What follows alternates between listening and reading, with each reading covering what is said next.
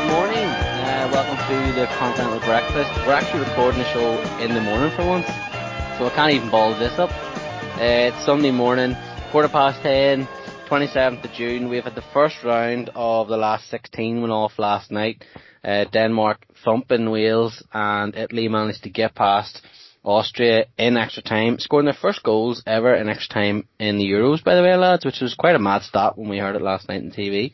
And joined by Paddy and Brenton this morning to go through the games and look ahead to the two games this evening. One is rather large. Lads, if we'll get into the Denmark-Wales game first, if that's okay. I know maybe other people thought the bigger one was maybe Italy being involved, but Paddy, I thought Denmark were absolutely superb last night.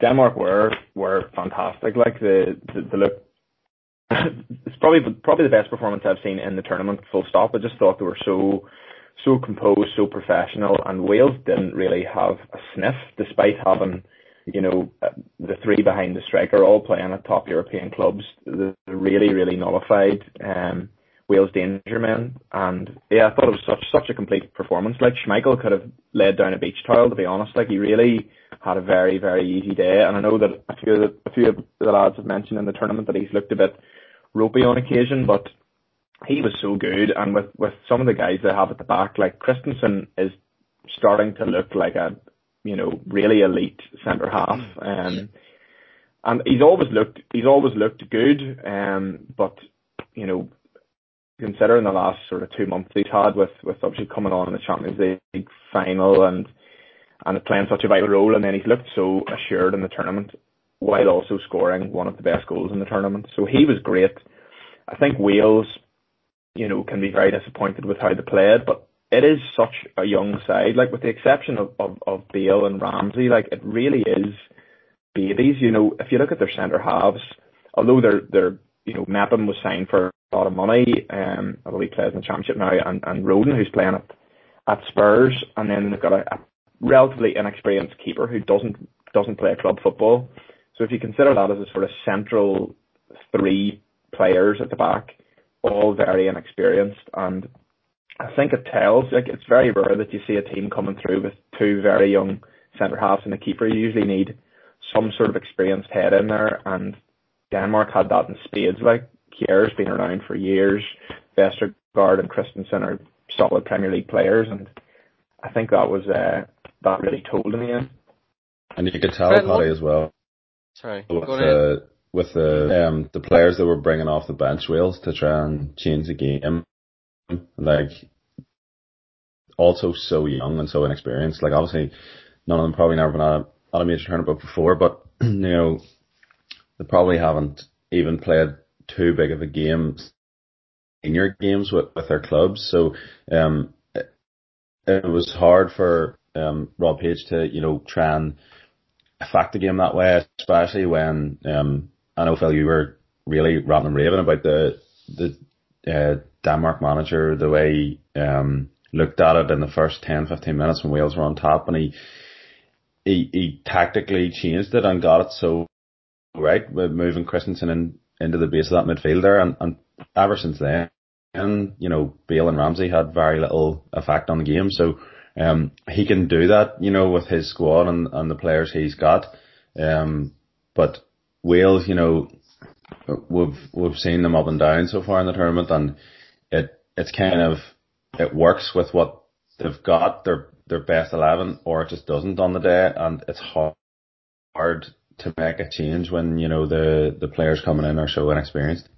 Yeah, but sorry, but the two things, like I wanted to say, the Christensen move, because obviously you being a Chelsea fan and watching Christensen and watching him come through, what you made of him going into midfield, so we'll come back to that. But on the change that Rob Page made, I don't understand him bringing on Nico Williams ahead of Chris Gunter.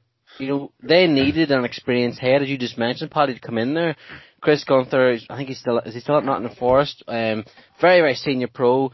Is he not the record caps holder for Wales as well? To come in just to settle that side a little bit, and I'm a Liverpool fan, Nico Williams is a Liverpool player, but he was not the sub out of me. When I saw him coming on, I was a wee bit worried, and then unfortunately he does fluff his lines for the clearance that gives Dolberg the second goal. But it was really strange, I thought, that from Rob Page, like why he didn't go for the experience, just to try and settle things down and grow into the game then. But on Christensen, Randy, what did you make of him stepping in the midfield and playing so well? I thought, I think he's been a man possessed, for as Paddy says, the last sort of 3 or 4 months, and he just took his form from Chelsea right through into this tournament, and I must say, Denmark from 1 to 11 last night or yesterday evening were fantastic. Like you could have even picked the out subs. Yeah, you could have picked out highlight reels for all of them. That's what I was even saying to you when Cornelius came on. Like, goodness, like, why has he not got more game time? And he was obviously involved in the Braithwaite goal heavily. But there was a few times where they couldn't get him off the ball. He was bouncing off player and player. Looked so strong, so quick. And has an eye for a pass. But going back to Christensen, he's been fantastic, and that really suits him, that 3 at the back. But even there when he went into midfield, like he's very quick and he's quite good at reading the game. So as soon as the ball was played into especially Ramsey's feet, he was up his ass.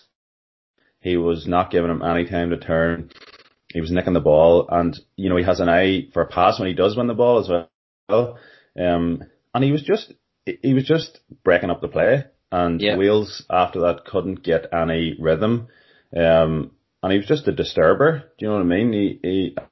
And sometimes that it goes unnoticed, that sort of work, because it's not glamorous. But I think people did appreciate that yesterday, probably because it wasn't happening, and then the change was made, and it made, you could see how much of a difference it made. So yeah, I think even we were talking yesterday after the game, that he's in line to be in team of the tournament because of the level of performances he's putting in, and yeah, it's really good to see. Tuchel's probably looking at it and going, well, I wonder could he step in the midfield for us. I think as well, not only himself for team of the tournament, but Paddy, there's so much made of flying fullbacks in world football now.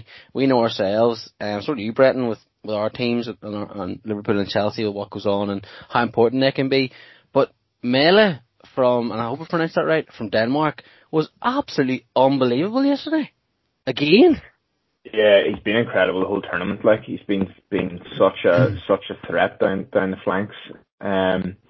And he took his goal very well. So yeah, it seems to be a trend in the tournament, as you say, with Spinazzola and Mæhle and others just sort of really catching the eye from fullback positions. Maybe it's something that the likes of Trent and Robertson have kind of revolutionised the position a bit, and it seems to be such an important role at the minute. He was great, and Damsgaard's been involved in so many goals in the tournament. He looks great, and he's so young as well.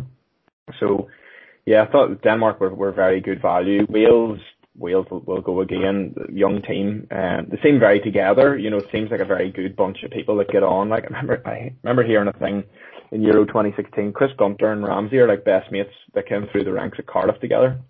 And before they played England in Euro 2016, Gunter got the hotel staff to put a camp out in Aaron Ramsey's room so they could sleep together. It was like, wee things like that. They're just a very together side, and I think if they can sort of build on that experience and go again, we could see them at another major tournament soon. So it was a very, very enjoyable game, but yeah, Denmark looked exceptional, like men possessed, and that's obviously riding on that emotional wave of seeing their friend become so ill. Like it seems to really have stoked fires in all of the bellies.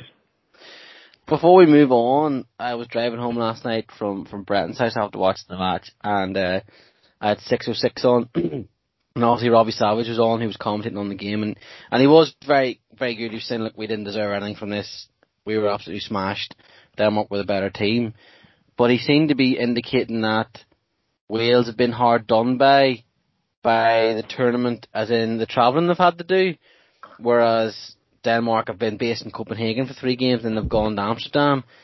And he said, like, Wales look absolutely busted tonight. Now they weren't good enough anyway, but he said that might have added to it. Do you think there's something in that? Like, I think that's bullshit. Aye, fair enough, Paddy, go ahead. No, I was just going to say, like, I always think that's bullshit because, you know, yes, they have to travel. Everyone's going to have to travel in some way. Obviously, England and Denmark and a few others have been able to play games at home, but these guys aren't travelling in Ryanair with their knees around their shoulders. Like, you know, they're travelling, you know, first class, probably flat beds.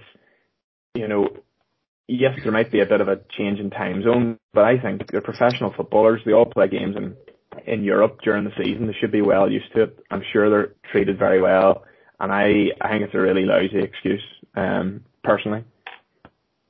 Would you go with that, Paddy? Or, sorry, I was, Paddy. Yeah, sorry, I didn't go with that. Yeah, I think especially because they played their last game in Rome before that Denmark game. They played against Italy in Rome on Sunday, and then obviously Denmark yesterday in Amsterdam. So, you know, that's not too much of a trek, to be honest. If they were, you know, going straight from Baku to Amsterdam within a couple of days, okay, maybe you could argue that it affected them. But they've had plenty of time to rest in between there, and as Paddy says, they're top professional athletes. The recovery they would have and all the work that would be done on them, I don't think you can use that as an excuse. I think just Denmark were much, much better on the day. Yeah, I don't. Even they were talking as well last night about how if Wales had been allowed fans in, I don't think that would have even mattered if it was played in a capacity Principality Stadium in Cardiff. Denmark were the better side, I think this Denmark side, they'll face probably either Holland or is it Czech Republic. Isn't it the next round that they face? Either of those two teams, whoever wins the night. Like, whoever comes through that is in for a very, very tough quarterfinal. So that'll be a cracking quarterfinal too. The other game last night. Sorry. I was just going to mention quickly before I move on. Yeah. I thought Harry Wilson's tackle was so petulant and stupid. I actually hated watching that. I was like, he's clearly just lost the rag there, and they were giving off that it wasn't a red. He knew the ball was nowhere near, like, and I just think it was like a disgusting tackle. I know it wasn't like a leg breaker, as they say, and he wasn't over the ball, but it was vicious, and he went in to hurt someone in a sort of frustrated way. So I think if he hadn't got red carded, someone would have emptied him. Yeah. You know, a Danish player would have emptied him in the next tackle because it was just petulant. He's lost his head, and thing. I know people were giving off about it, but maybe people, what's the point in red carding so late in the game? But he shouldn't have been a dick then. Do you know what I mean? It was just, I agree with you there. Like, and I think anyway, the referee did him a favour from getting absolutely boofed by someone in the Danish midfield or defence after that. We will touch on the referees towards the end of the show because I know VAR yesterday was taking far too long, especially in our next game we're going to chat about. But one of the tournament favourites, and I still think they'll win it, I'm still going to stick with it, I think they'll win it. They played Austria last night. Started well, Breton, for like 20 minutes, and then tailed off until extra time. Yeah, that's the long and short of it.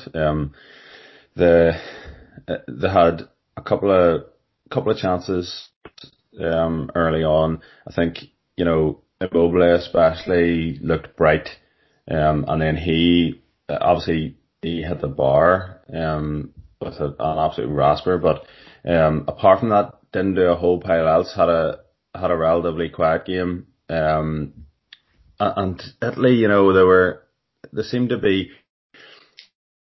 I think that's what we had maybe discussed on a previous pod. They have a lot of opportunities. They have a lot of chances in the final third, but you know, probably especially Insigne's decision making, I don't think is top level. I think he gets into his movement and his speed gets him into those areas, just, you know, in round the box. There's a couple of times so he maybe could have taken a few more touches. He could have rolled somebody in, but he was trying that, inside, stepping into the inside of his foot and trying to bend it into the far corner. He tries that far too much. It's so predictable. But yeah, I think Verratti probably started the game well and maybe got tired as well. It's intense for a player who's been injured to come into these level of games. Nobody I would just was maybe on the top level for Italy.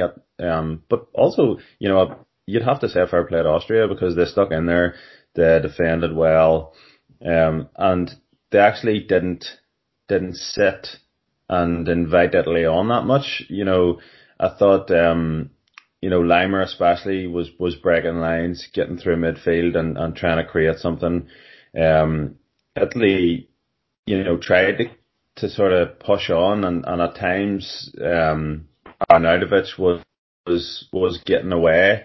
He's maybe on his own against 2 or 3 Italy defenders, but he was causing some problems and, I just maybe think with Chiellini out there, it was I'm not saying, they weren't up to the level, but it was just a little bit different for them. And Bonucci a couple of times made wee errors and just wasn't sure who was behind him, etc. But yeah, I think it was a combination of Austria actually being much more up for it than people thought, and Italy just not being quite at the top level.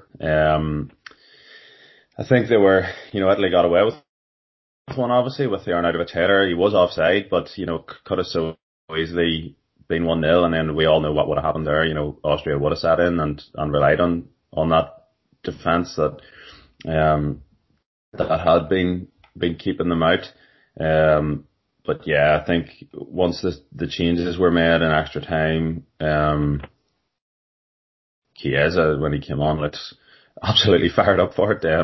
He was trying to get on the end of everything. Eventually did, took his goal really well, and Pessina the same. I think they just had fresh legs with quality, and that's what got them through in the end. I think a couple of those lads have maybe made a case for starting the quarter final. And it'd be interesting to see now what Mancini does, because he's cutthroat. He not look at that and look at it with any emotion. I think there's a couple of changes that could be made, especially across midfield and that front three. Paddy, do you think I think you said to me last night, Brett, not every team that wins the tournament plays unreal in every match. I think we were talking about it. Do you think this was just a case of Italy coming up against a really determined and gritty Austria side that they just find really hard to break down, and actually coming over that and beating them in extra time will spring them on now into the tournament? I mean, they'll have a tough game next. They'll play here to wins between Portugal and Belgium.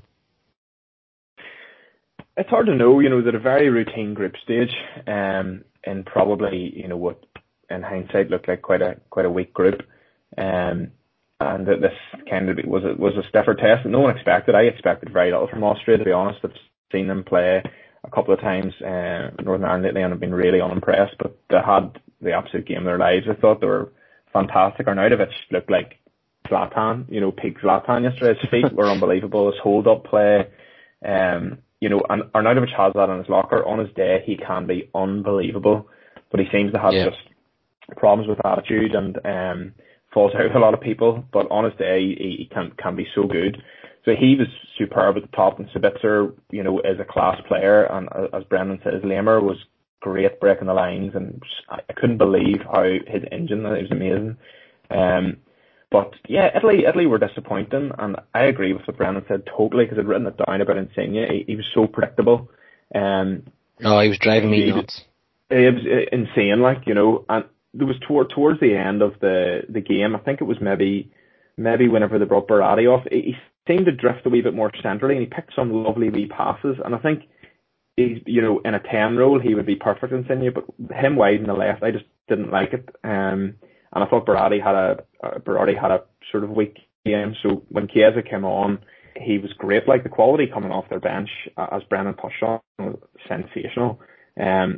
Chiesa is a guy who Juve have an obligation to sign for €50 million, and they're bringing him off the bench, and he scored a superb goal. Thought Belotti, when he came on, just offered something slightly different and created space for others, and he's someone who's plundered Serie A for years. For Torino, he scores kind of 1 and 2 near enough. He was great, and then we've all talked praise Locatelli, he classy midfielder, with him coming on. But I think that in terms of the changes, I was just looking at it there. Italy made 4 changes in normal time, towards the end of normal time, and Austria only made 1. And Austria looked dead in their feet. There was a guy went off with cramp who they took off towards the end of the game, and then Austria then made 5 changes in extra time, kind of when the game was nearly gone, when it was at 2-0, and it was kind of like a stable door. The horse had already bolted kind of thing. I know they got 1 back, but I didn't see them ever coming back from 2. I just wondered if they'd been more proactive with the substitutions and freshened it up a wee bit, if they could have counteracted that quality coming off the Italian bench. But listen, Italy are still in it. They're still fighting, and they will go on and look like one of the favourites for sure. I thought as well. I know other managers do it, but it annoys me sometimes when a manager will stick 2 wide men in the front 3 that are both going to cut inside all the time. I think it makes it so narrow, especially Austria had pinned Di Lorenzo back.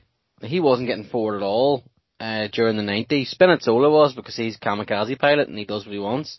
But Di Lorenzo wasn't getting down that line at all. So Berardi was sort of always on his own, then having to cut inside, and the Real just block him constantly. And I know they did win the games, it looks silly now, but I think Mancini could have changed Chiesa and Berardi a bit earlier. He could have done it a bit sooner, and they could have got this done and dusted before it went to extra time. I think he did leave it, and Mancini's been superb. He's broke the record now for Italian management. Was 32 games unbeaten, 12 wins in a row. That's his first goal they've conceded in those 12 games. So I mean, he's doing an unreal job. But I did think, I was like, come on, man. I was shouting, Brent knows, sitting beside me, telling him to change it earlier. Something needed to change, especially in the midfield as well. Locatelli and Pezzina came on. Pezzina offered a bit different to... thought Barella was poor at times. Some lovely touches, but he just wasn't creating enough. And Verratti still come back in match fitness, so he was never going to last the full game. But there were a lot of choices, Italy, that's what I think. And I don't think people realise that many choices and that many options to come on. So I still have them as favourites. I still think whoever comes out of this game tonight...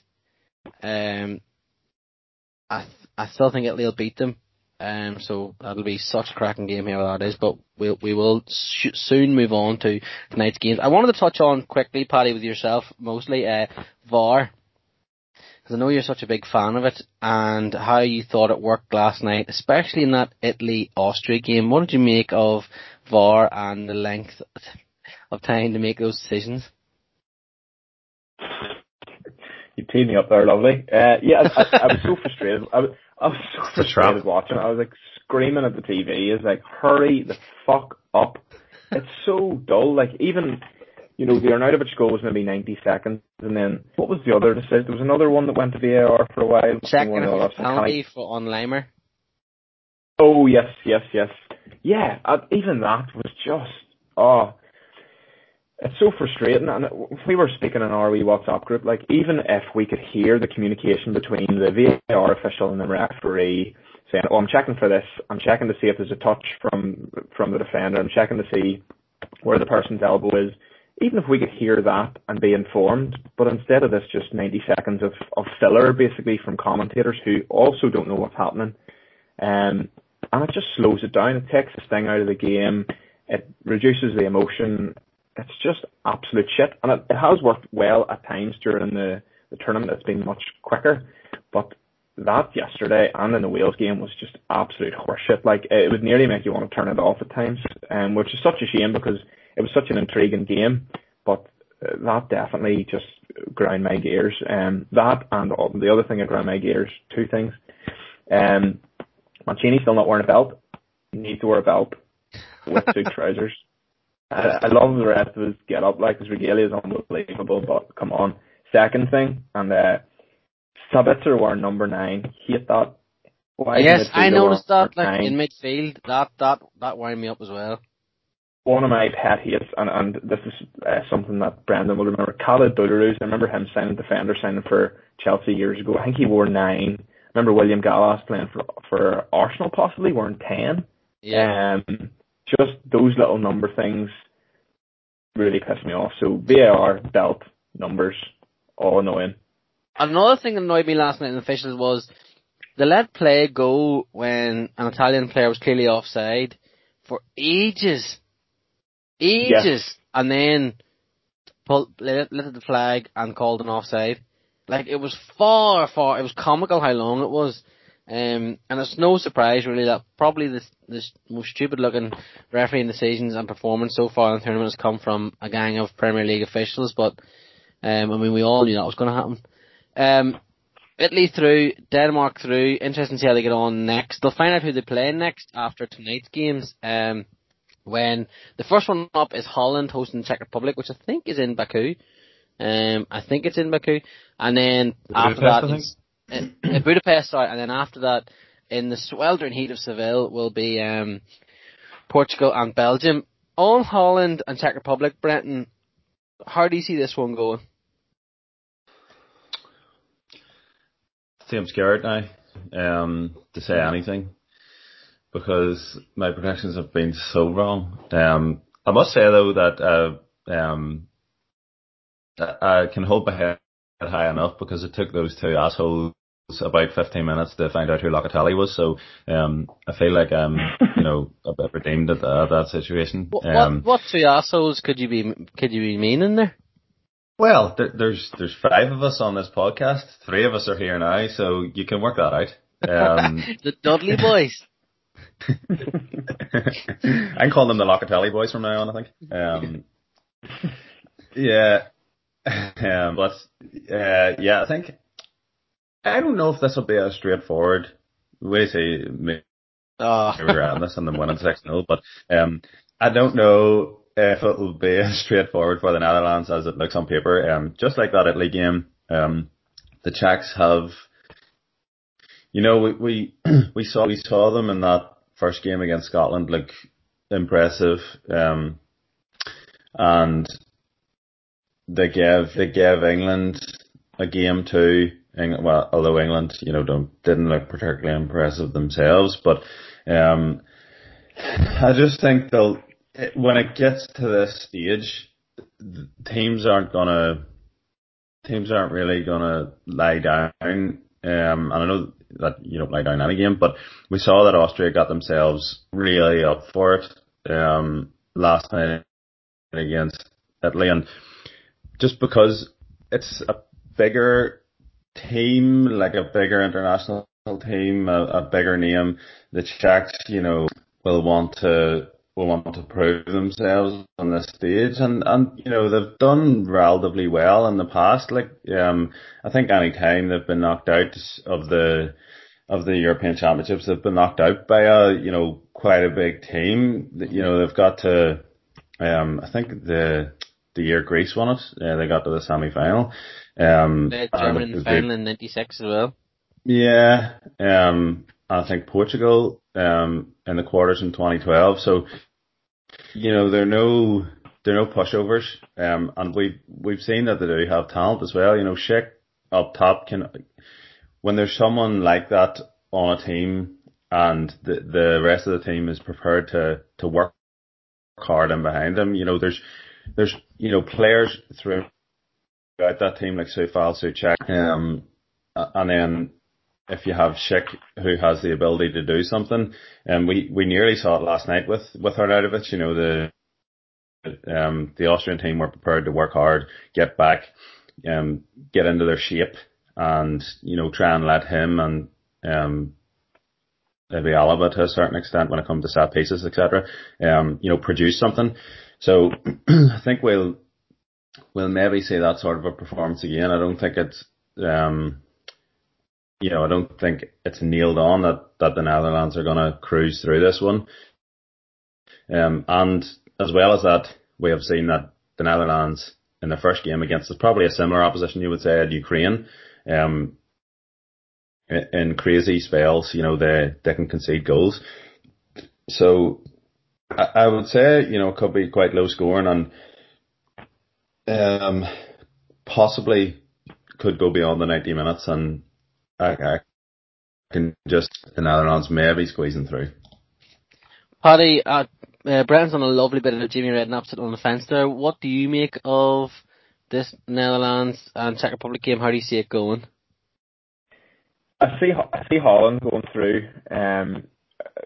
I do, like, as Brenton said, the Czech Republic have a few very good players and a few that we would see sort of every week in the Premier League. Souček has proven himself to be one of the most astute signings in the last 18 months for a Premier League side, and he's such a threat from set pieces, and Czech seems to be in incredible form. But as I always apologise for seeing everything through international football through the Northern Ireland lens, I saw Northern Ireland play Czech Republic in COVID times, and even we beat them in Prague. So I just fancy Holland to win. I think Holland are fallible. I don't think they're good enough to win the tournament, but I think they have more than enough to overcome the Czechs.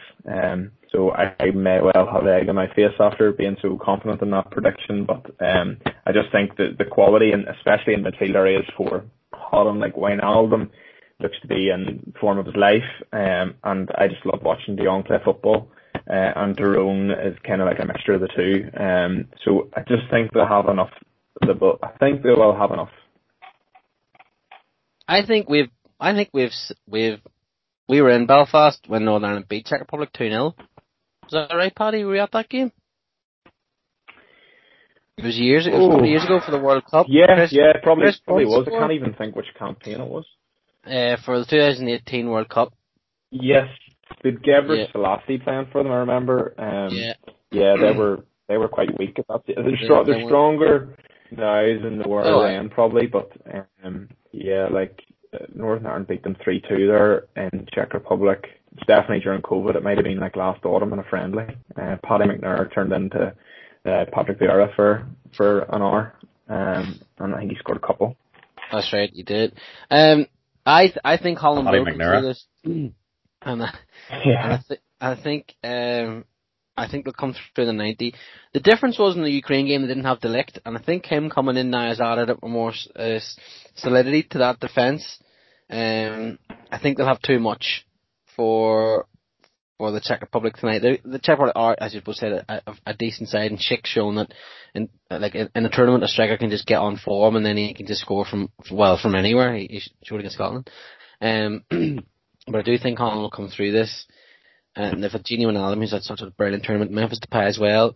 So I'm looking forward to it. It's 5 o'clock game. It's a nice Sunday kickoff, pardon me, to lead us on to the big one, which I don't know what you two think. Well, I think I know what Brendan thinks, but I think this is the biggest game of the last 16 tonight.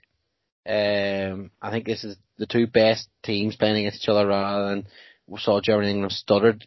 Portugal stuttered at times too, but I think Belgium and Portugal, Paddy, what a Sunday evening that is for a football match. Oh, really, really looking forward to this. I think I agree. I think it's the standout game of the tournament so far. Two heavyweights coming up against each other.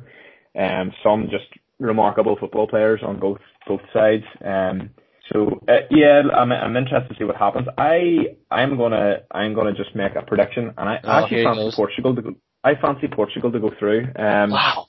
Yeah, I just think something we've touched on a bit about the Belgium's aging backline. They haven't come up against any sort of genuine pace and an attacking sort of side yet, and I just think with Ronaldo and Jota buzzing around, like he's just inexhaustible.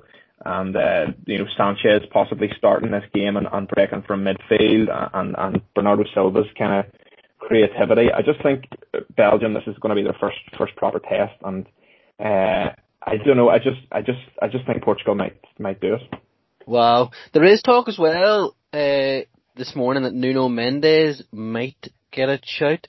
The flying fullback from Sporting Lisbon. I mean, that'll be for Santos to fire him in. He's only 18, Nuno Mendes. To fire him into this game, it will be some effort, but I think he's well able for it, so be interesting to see what happens there. Brenton, how do you see this one going? Do you see your boy Ronaldo putting Belgium to the sword? It's very, very possible. When he's on the pitch, anything's possible, really. Usually, we've seen so far that somehow he makes himself a story. I think that it's a good point about selection for Portugal. We saw against Spain that obviously Fernandes was dropped, and it definitely made them better, Portugal, in the midfield. Sanchez was superb. He was maybe their best player on the night. He was able to actually show a bit of genuine pace in there and connect the team right throughout. There was a couple of times he made some great runs past even Kante, and maybe one free kicks on the outside of the box. Got the whole team up the pitch against France. And obviously they ended up drawing the game against the pre-tournament favourites. So, and I also think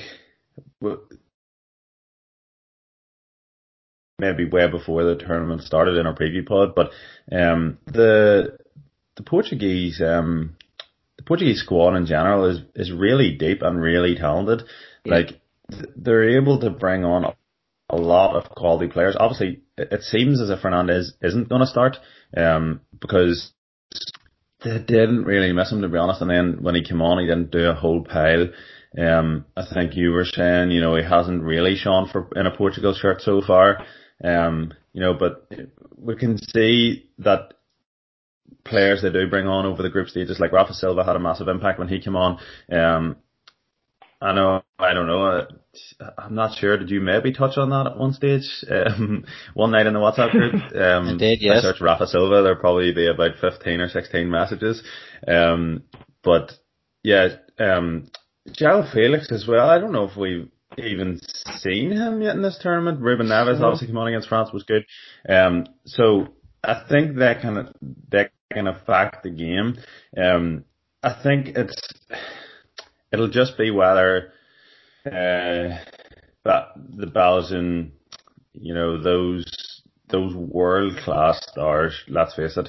I think they probably have more of those in their team, and it's whether they can take over the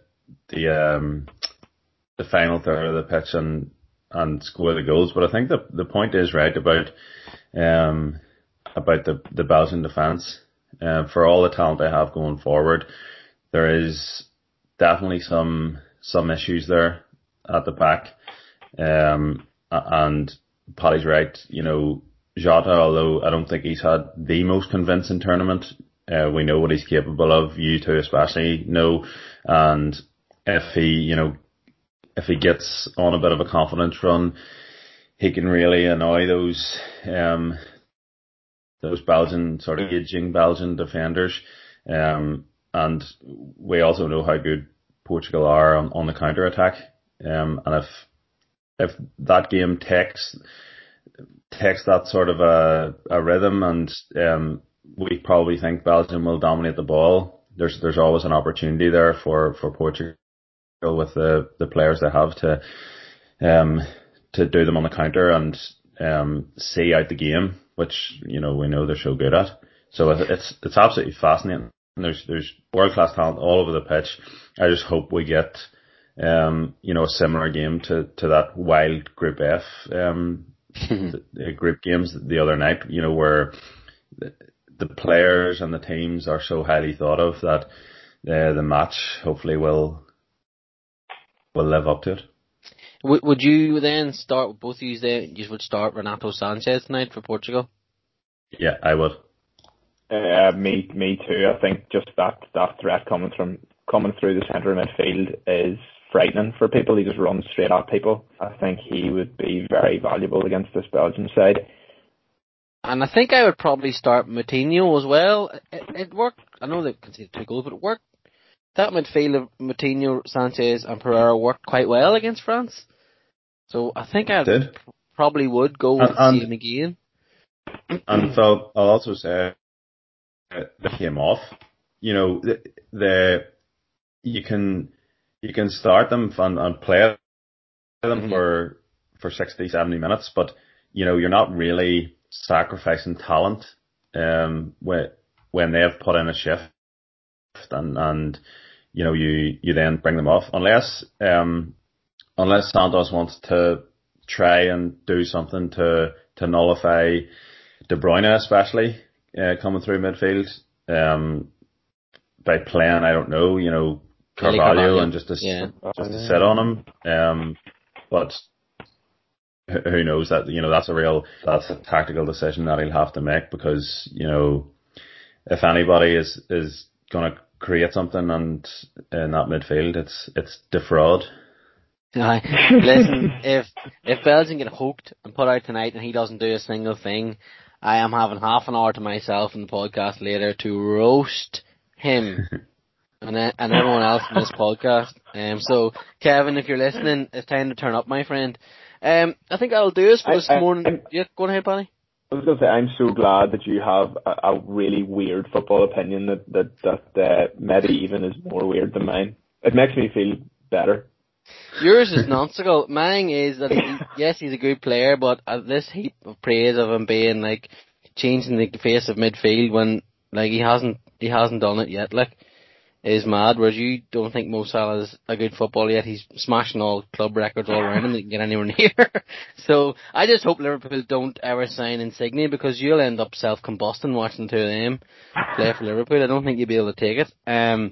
At least none of you said that Spinazzola would be at least weak point. Oh my goodness. Literally about to win the Ballon d'Or. It is absolutely wild. He got man of the match last night as well too. I liked it, out of badness. But yes, we've made some horrible predictions in this podcast, and we'll continue to do so, because that's how we do. And we have some of the worst football opinions you'll ever hear. But, I mean, it's our podcast, we'll say what we want. I think I'll do this for this morning. The game's kicking off at 5 and then 8, so we'll be back on later this evening to touch on those two games, and then look ahead to tomorrow, which I think sees France and Switzerland out, as well as, what is the other game tomorrow, actually? I forgot. Is it Sweden, Ukraine? No, that's Tuesday. It's Croatia, Spain, I think. Croatia, Spain. So another two decent games tomorrow as well, look ahead to. Pardon me. Folks, thanks for listening, catching us on all our social media channels at the Football Babble Pod.